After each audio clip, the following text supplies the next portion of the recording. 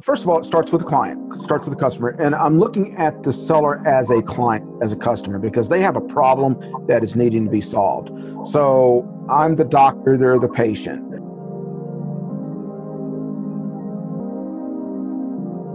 All right, guys, welcome to the Millionaire Enlisted Podcast. Today we have Jonathan Rexford.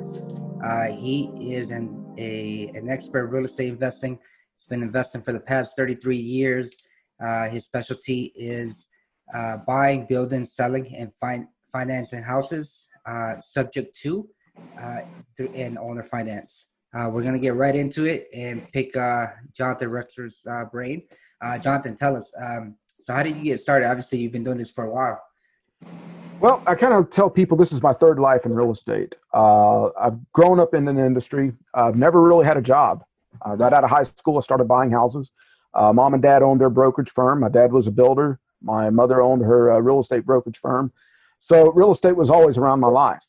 I remember as a kid stacking MLS books. We didn't have MLS like we have today, but we had to go deliver those MLS books to our associates that were working for us.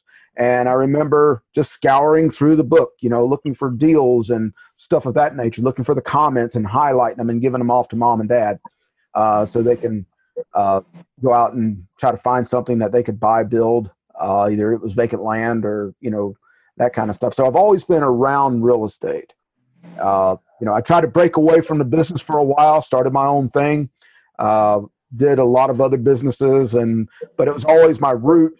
My root was always real estate, buy, hold, buy and flip, buy, rehab, flip, that kind of stuff. And also I've done a lot of residential commercial development over the years. So like I said, it seems like every 10 years I get my reset and doing something else different. So it's it's very interesting. That's what I can say. Real estate is an interesting game. Yeah, no, I hear you. So let me ask you this: as far as because I know I found you a few years back, actually, before we were active in real estate. And one of the things that I was trying at the time was wholesaling, but then I found you in your group. I think it was the 20K Club, and then the Subject to Facebook group, which I think has, I don't know, tell me how many members are in there now? We have 19,000 people that are in the Facebook group. Amazing. Yeah. And that's just accumulation of the community. I mean, we all, back in the day, in the beginning days of the internet, we had these message boards that we would go to, and that's how we would meet. So it's a community involvement. It's kind of like this. It's, you could go to, everybody loves to go networking, but where do they go networking? They go networking at the real estate investor meeting. Well, that's the worst place to network, but we go to the real estate investor meeting because, normal people they like us, but normal people don't get it. So we all hang out with each other so we can support one another. So it's kind of like real estate is the AA as it is for alcoholics, that kind of stuff. And that's the way I kind of look at it. So, we all hang out. And I have the 20K Club, which is a real low cost paid membership that I use for my joint ventures and stuff. But it's a great game. No, I hear you. And I think that's absolutely true because a lot of times you find yourself, you want to talk about real estate and it's an outlet for most of us. Some people don't get it. They want you to shut up about it. So you got to find like-minded people in order to keep your momentum going. Because then they're like, man, you're too much. Get out of my way. Yeah. But so let's talk a little bit more about Subject to. I find it fascinating, and then I want to ask you about a video you did, which I thought was amazing, the numbers. But Subject to, as far as how do you go about starting a Subject to deal? How do you work your transactions? How do you make it happen? Well, first of all, it starts with the client, starts with the customer. And I'm looking at the seller as a client, as a customer, because they have a problem that is needing to be solved. So I'm the doctor, they're the patient. So I'm going to go in there and analyze what the situation is. Because if you're the person that is wanting to sell, you don't need me.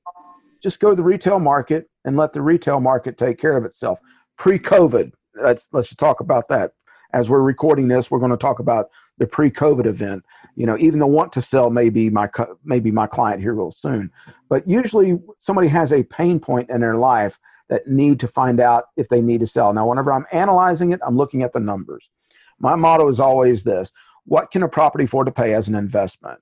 Can I rent it? Can I lease option it? Or can I own or finance it? Or can I retail it? And I'm trying to find out which funnel to put that house in. Sometimes I get to dump them in all 4 funnels, which is a good recipe for a decent deal.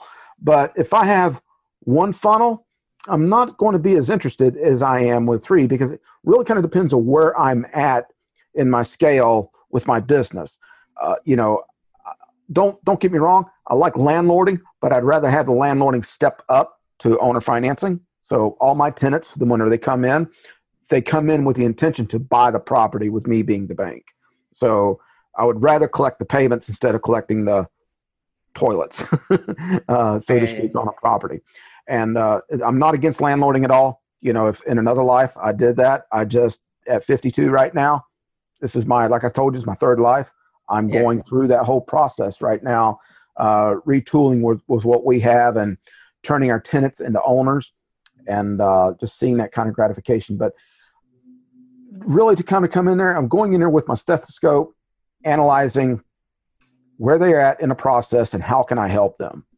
And that is the beginning stages, and then we facilitate that and move it through the closing process. So with subject to, you're taking over the note, right? How do you convince someone, hey, I'm going to take over this note with your name on it, and I'm going to make the payments, and you're going to be okay? Okay. Where do you go from there? Okay. First and foremost, we do not convince them. Okay.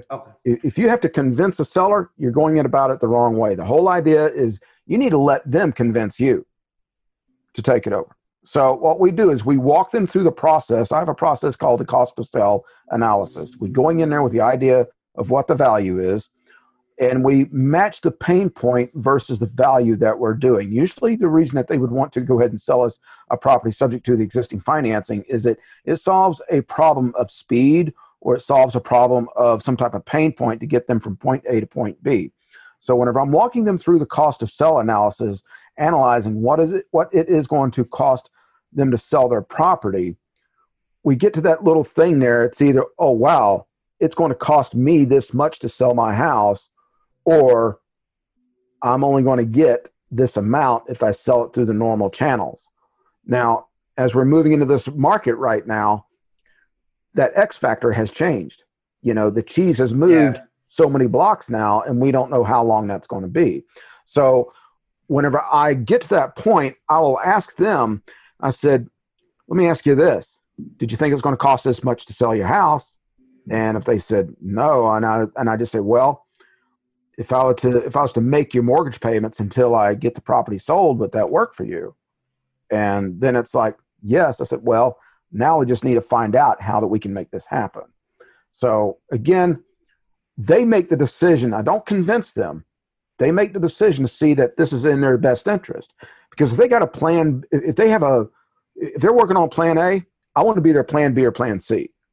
I don't want to get into that whole world, because I'm already there building that relationship with them. That, this is going to kind of sound crazy, but I'm not there to buy their house. I'm there to solve their problem, and their house is just a commodity. I hear you. No, and that's a great way to look at it. Great mentality, because like you said, you're there to provide a service to help, not to. And that's personally what I didn't like about wholesaling, because it became very grindy and kind of cutthroat. I had deals taken away from me, and I was trying to help, the owner, and I'm like, okay, well, I guess you can't, in this world, you can't do that. But I like your style. Jeremy, I think you had a question. Yes, Jonathan. So I have a question for our audience. What type of property would fit the criteria for subject to? Well, in my world, and again, let's kind of back up a little bit. A subject to can work for any type of property: commercial, residential, multifamily, mobile homes, that kind of stuff. So all it is subject to is just a financing technique to be able to acquire that. Now, in my world, it is residential up to about 4 units. So because it's going to have that residential component of financing. So I'm looking for a property in my world right now. Because the way I want to live, I want properties that are no more than about 8 years old. They have a decent interest rate, somewhere less than 7%, which that's pretty much all the financing on the planet right now. And where the seller is really wanting out for some situation. They can have a lot of equity. I can still work with that. If they're willing to leave their loan in place, we just work out the financing on the other side. But that's going to be the prime component of it. An 8-year property, because the systems are still good. I've got a little bit of equity going in, and I don't need to put I don't have to do the buy-in to get into a property, to do the paint, carpet, fix up, all the stuff that we know that as soon as your first tenant moves out, that you got to go in and redo in the first place. So that's the type of property that I like. Nice. As far as, so you focus on residential. For us specifically, we moving out of that area and we're going into large multifamily apartment buildings. Have you done any subject to at that scale or seen anyone? I haven't heard anyone do it at that level. Maybe I'm just not aware, but have you seen it being done? Yes, I have seen it done. Personally, I have not, but I do have some consulting clients that are inside our little group there that have done that. They've done master leases on 20, 30 unit apartment buildings, and where they've just gone in there and done maybe an equity share with the with the owners and so forth. And it's usually going to primarily work with somebody that's kind of in the ending phase of their life. They could be looking at their estate and say, what, if I sold today, I'm going to get killed. So they may structure some type of seller financing, or maybe they have a loan on their property where they can refinance it and someone can take over that payment, do the cash out, take it subject to, and then obviously they're going to have a stepped up basis, but at least they'll have some type of situation there. And that's a great point. So for the seller, that's an incentive, right? As far as taxes and being able to, they have already done their depreciation over the years. They're at the end of their life cycle for that property. It's a good exit strategy for a seller, correct? Absolutely. I mean, the buying subject to does not change your tax strategy. It's just the ability to not necessarily to garner all the expenses, because a refinance on a property is so much cheaper than it is going to get a new loan. So if you're able to take something that's free and clear, finance it at 70% loan to value, they get their cash out. That doesn't change their basis in a property, but you can take that subject to and then take their equity over time, which they can choose how to pay their taxes based on the gains that they have received. That's awesome. Jeremy, what you got? You look like you got something. No. I was listening. I was just trying to see, but if you want to continue with I don't want to take the flow out of the conversation. But later on, if you can explain to us how you market to find these properties. Go ahead, Oscar. Okay. Well, go ahead. Let's go into that. That's a great question. How do you market it, Jonathan? Oh, to find subject twos? All right. Again, I have to specify this with, I have this thing called the geographic to demographics. So geographic area is I'm going to work inside my area. I'm not this virtual guy. If you want to get down into that side, we can go down to that rabbit hole. But I'm not the virtual real estate investor. Every property that we purchase, these eyes see. I have to see it, have to taste it, that kind of thing. So the way that the majority of the deals that we're getting right now are strictly referrals. So they are connections. There are people that I know in my marketplace. But with that being said, we're now going into another market phase. See, we have been in a seller's market for the last 10 years. We've been into this real hot market where it's just been going up, up, up, up, up, up. Any person can sit there, put a house on the market and sell it.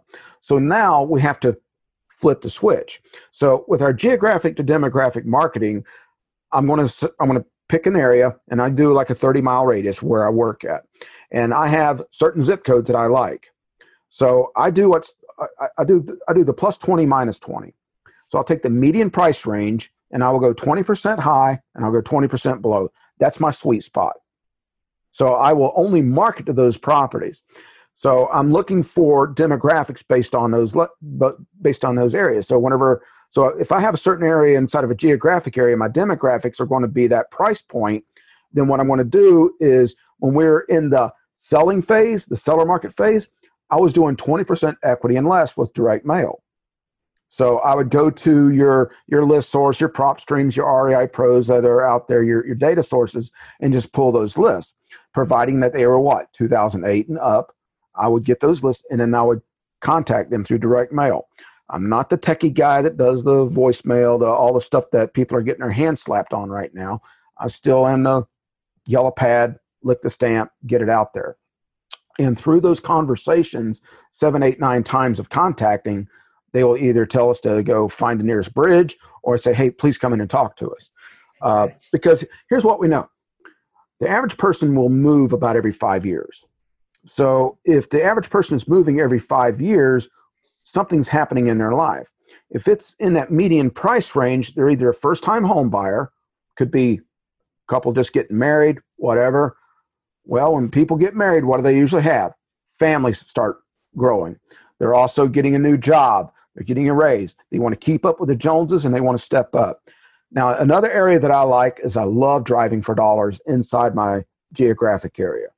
So when I'm driving for dollars, just like when you guys were in the wholesale business, you were looking for what? The blue tarps, the missing mailboxes, the high weeds, and so forth. Yeah. Okay, I'm looking for that too, but I'm looking for what I call the stuff.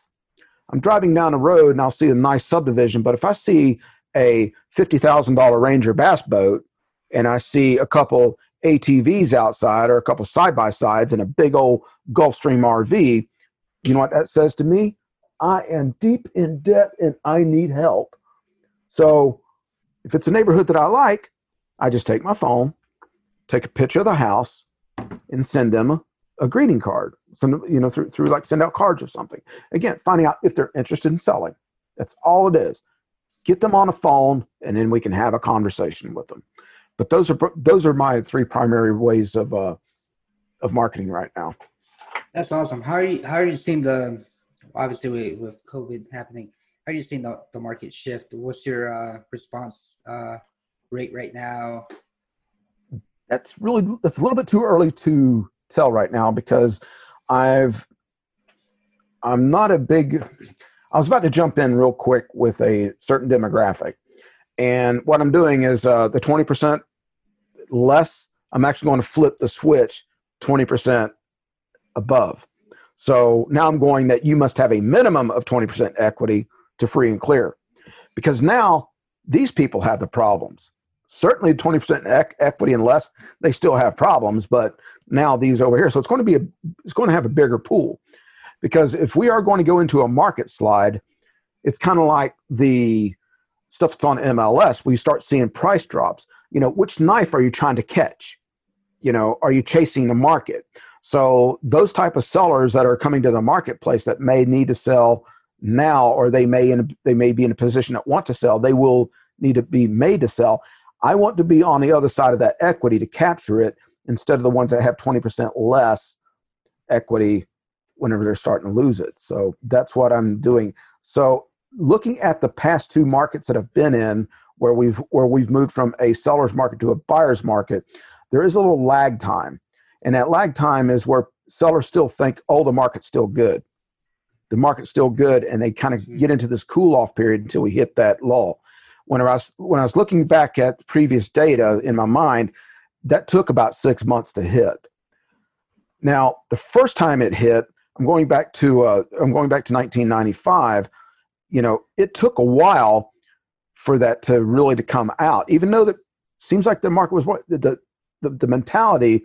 It took us a little bit while to get out of it. So, are we going to be a V, bounce right back up? I don't know. We'll see what happens whenever our country opens back up and see what the mentality with people would be. We still got 26 million people that file unemployment.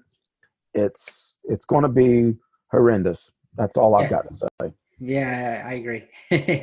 I think you're spot on that. And obviously you've been through a couple of these market changes. So your word means a lot to us and our listeners. Oscar, I don't have a crystal ball.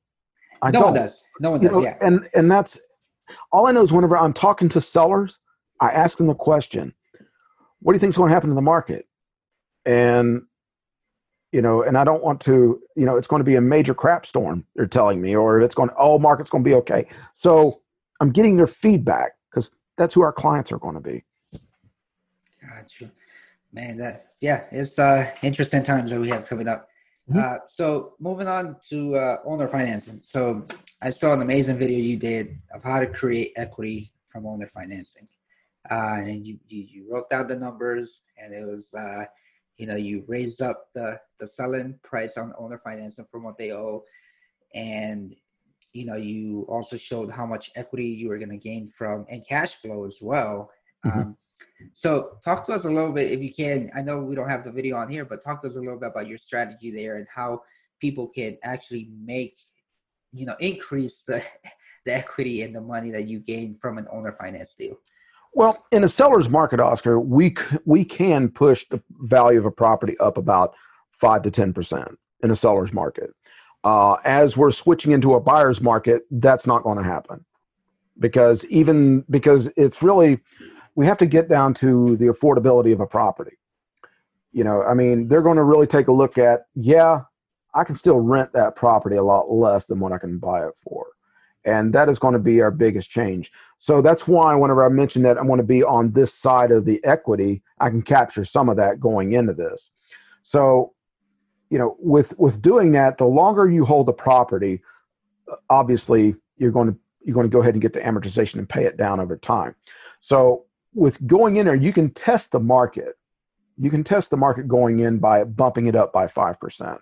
Now, what I like about building in little cash flows into it, if I'm able to take a property, let's just say we take a property that's $200,000 and I'm able to bump it, say, to 210, which is only 5%, I can go ahead and collect that 10% down from somebody as an owner finance buyer.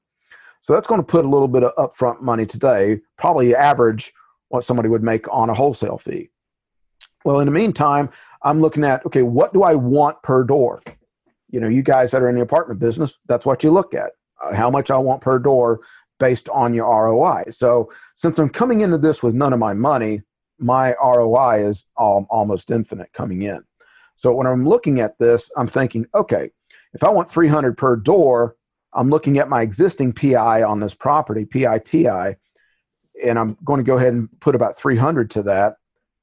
What does that look compared to the existing rates in the marketplace? Am I exceeding rent? See, I'm okay to exceed rent by about 10, 15% because I'm going to be working with that owner finance buyer, changing their W-9 so they can raise their take-home pay to compensate that because they're going to be able to do what? Write off the interest and so forth. Plus, we hit that emotional, they have an emotional involvement to that property because it's theirs. So that's how I'm able to do that. And if you're able to take a low to no equity property, as I did with that video, you can easily make 60, 80, 90, 100,000. Now it's all on paper. Again, situations change, people move out, you have collection issues, that's all property management stuff, but you can certainly make those numbers work. I hear you. As far as, have you done any Section 8? No, sir. No, I won't. None at all. You won't? Okay, gotcha. Okay, and then let's say, for example, you wanna explain to someone, hey, this is the process of how you do an owner financing, right? So you first set up obviously some kind of legal documents, terms, right? What do you do after that? Where do you go from there? Well, if I'm talking to a buyer, if I'm bringing a buyer into a property, okay. They go through a process, and I call it an interview process. We want to find out what their dreams are. We really become involved with them. We want to find out if they have the ability to pay. We use the 1/3 rule. 1/3 of their income should go to the cost of their housing, and then we're analyzing where they're going to be down the road. Now, what we do is, since we're only getting a 10% down payment, we use an equitable contract, an equitable ownership of that property. So they would be, now again, wherever you're at in different states, it's going to be called something different, but agreement for deed, contract for deed, land contract, bond for deed, these are all equitable interests that can be used.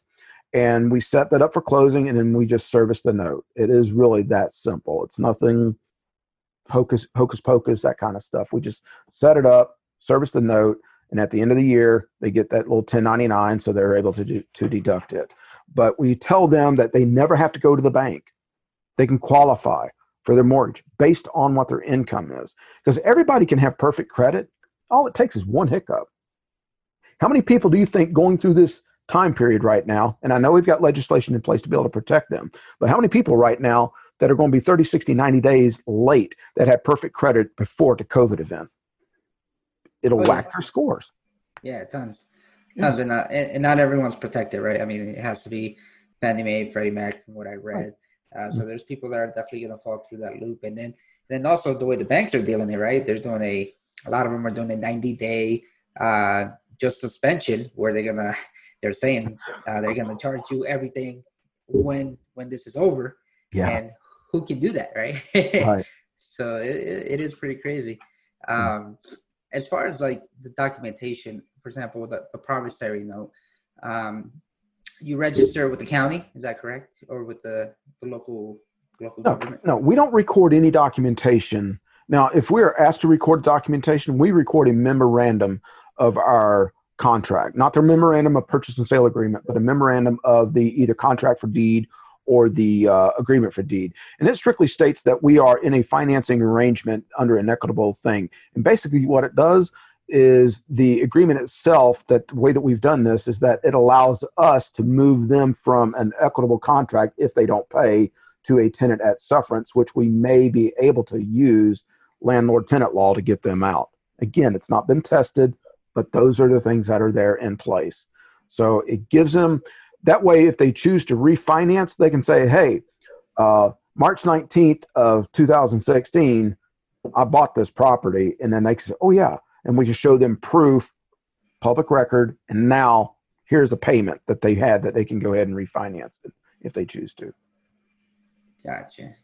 Jeremy, you have something? Yeah, I have a question because you say you don't have a crystal ball, right? But you've gone through different markets and different. You went through the market when it crashed in 2008, I bet. Mm-hmm. And so, what would you recommend to somebody right now who was ready to pull the trigger and is pretty new and they want to get into real estate investing, and based on what's going on right now? Well, from a business standpoint, I would say get out of consumer debt immediately. Do whatever you can, wholesale, flip, sell, whatever. Get out of consumer debt and start building up reserves and start finding a way to be able to buy property with none of your own cash, because you should save your cash for those killer deals if you want to. Now, this guy here does not put any more cash into real estate because I've lost it too many times. So I have my own little forces of the stuff that I use for funding. So I would recommend to stick with something with seller financing, subject to and so forth, because the money's already there. Yeah. The money is already there on the deal. The deal has qualified for that.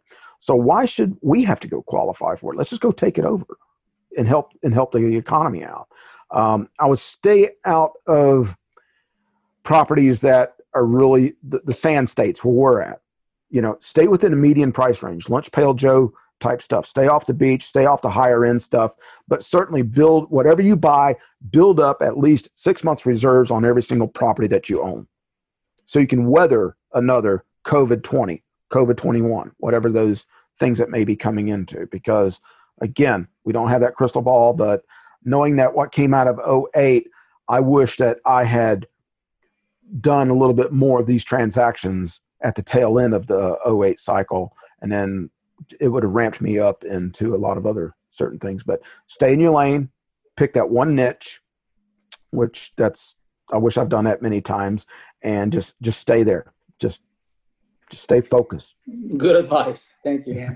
Sounds like you switched around in your niche before. What other strategies did you try? Oh my gosh.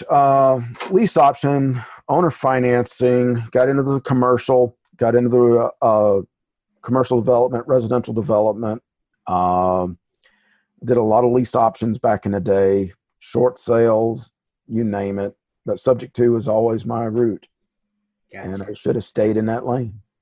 I hear you. I hear you. No, I mean, it's that shiny object that gets well, what happens is that once you learn it, it's like, oh yeah, that fills in that funnel. See, the acquisition side, if I would just stayed with acquisitions, buy it subject to owner financing, all those other strategies would have filled the hole, and that would have been okay because I owned it. But instead, I kind of took my funnel, stuck it upside down, and I was like trying to go out and do all these other strategies.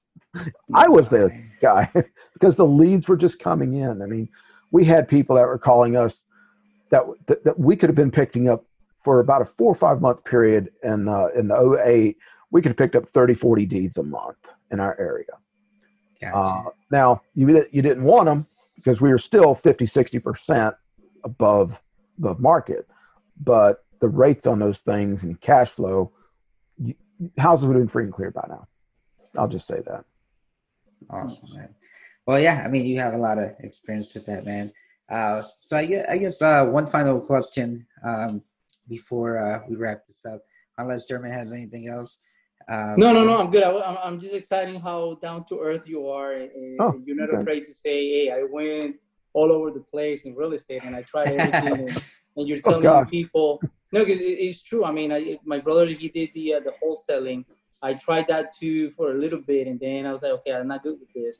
I tried the flips, and flips is definitely not something that I would get into anymore in my life. Mm-hmm. So it's good to hear from somebody with so much experience saying, hey, just focus and don't do this, because I already picked my niche. I can't do all of that stuff. Yeah. And not to knock any of those strategies. I mean, I kind of like poke fun at wholesaling just because it's easy to poke fun at, but it's not an easy thing to do. No, it's not easy, but it's kind of like pick what you're good at.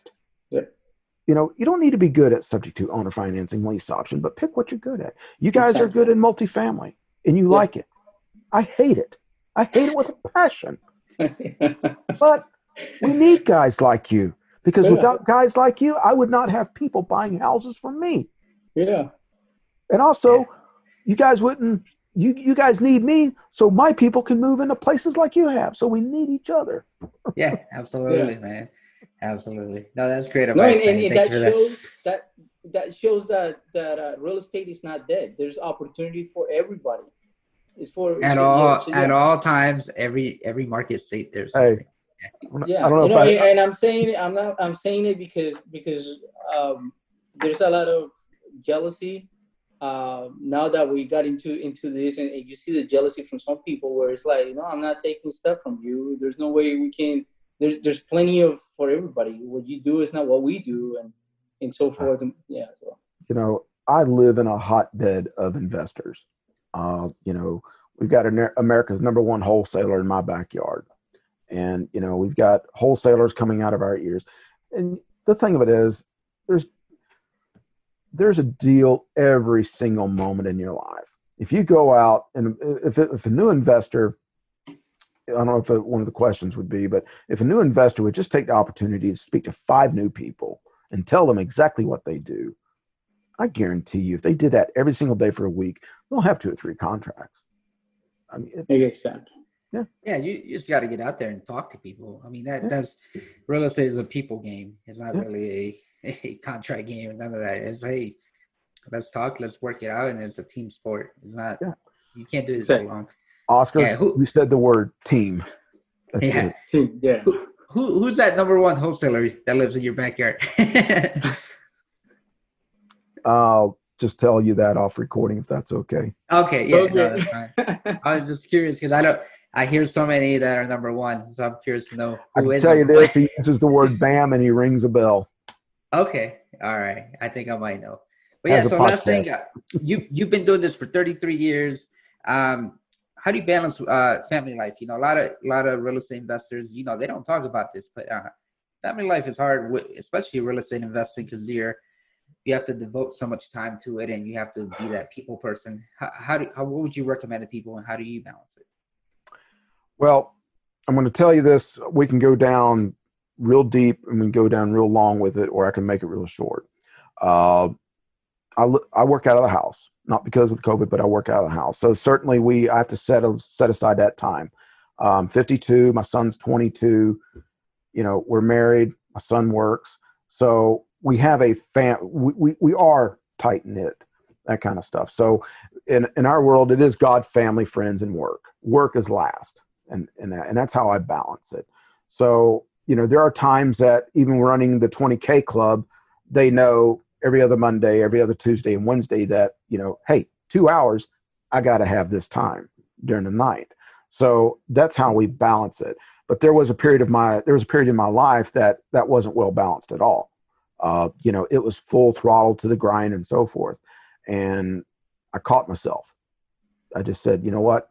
This is not worth it. So it needs to be quality instead of quantity.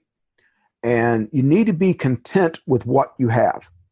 You don't need to be, if you're the person that says, oh, I need to have 10,000 doors, are you content with that? And does it match your core? So to me, that isn't it. To me, it's like, I'm very content with what I have. I'm debt free. I don't have that problem of want to go out and conquer the world like I did in my 20s. So I'm very content where I'm at. And I think that's what I've learned with my faith is being content where you're at in life and kind of walk back through. I mean, there was a period of my time that I did check out. Last couple of years, I checked out for a while. And I just, because of the market and so forth, I said, you know what? Enough. That's business. This is it. I used to hear this phrase. The guy would come home from work and he would come home and he would take off his work hat and stick it on a tree. And before he walked in the door, it was family time. And that's kind of the way I started seeing things. You leave work at work, family's family.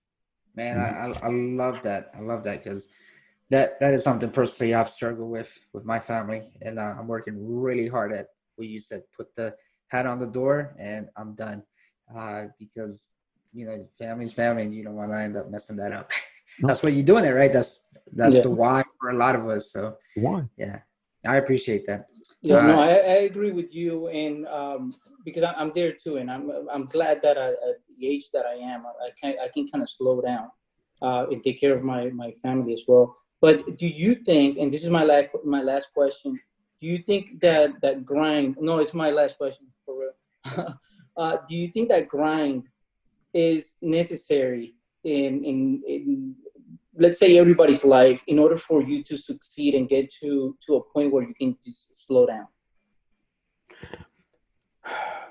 We've had the World War II generation come up. They put the grind in. They all worked the 40-40. They got to watch the pension and so forth. We've also, during that time period, we've seen more suicides. We've seen more marriages broke down. We've seen more alcoholics and addicts that have come through that whole time period. Granted, social aspects of everything that has changed in the last 50, 60 years. So I say no. My opinion, I say no. It's quality, not quantity.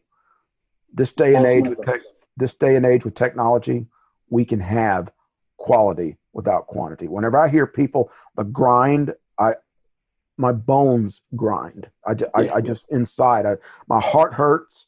With me, I work with people with addiction issues because of my past, and I see that, they're just so bound up with it, and that's hard to get over. Workaholic, that's really tough. That's a good way to put it. Workaholicism. Yeah, it's a real thing. Real. That is a real thing. Yeah. No, I appreciate that, man. You took it to a whole different level.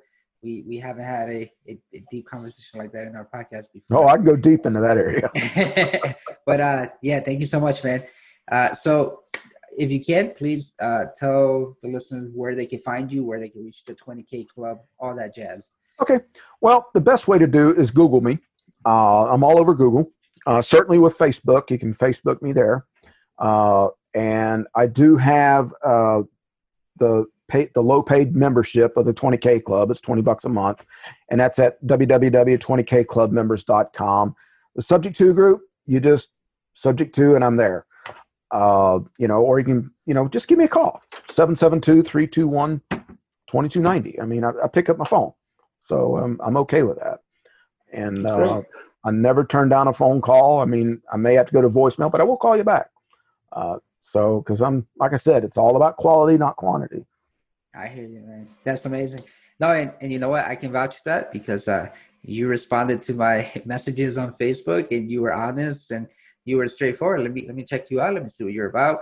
And I appreciate that, because a lot of people, they won't even give you the hi or the response, and I appreciate that, man.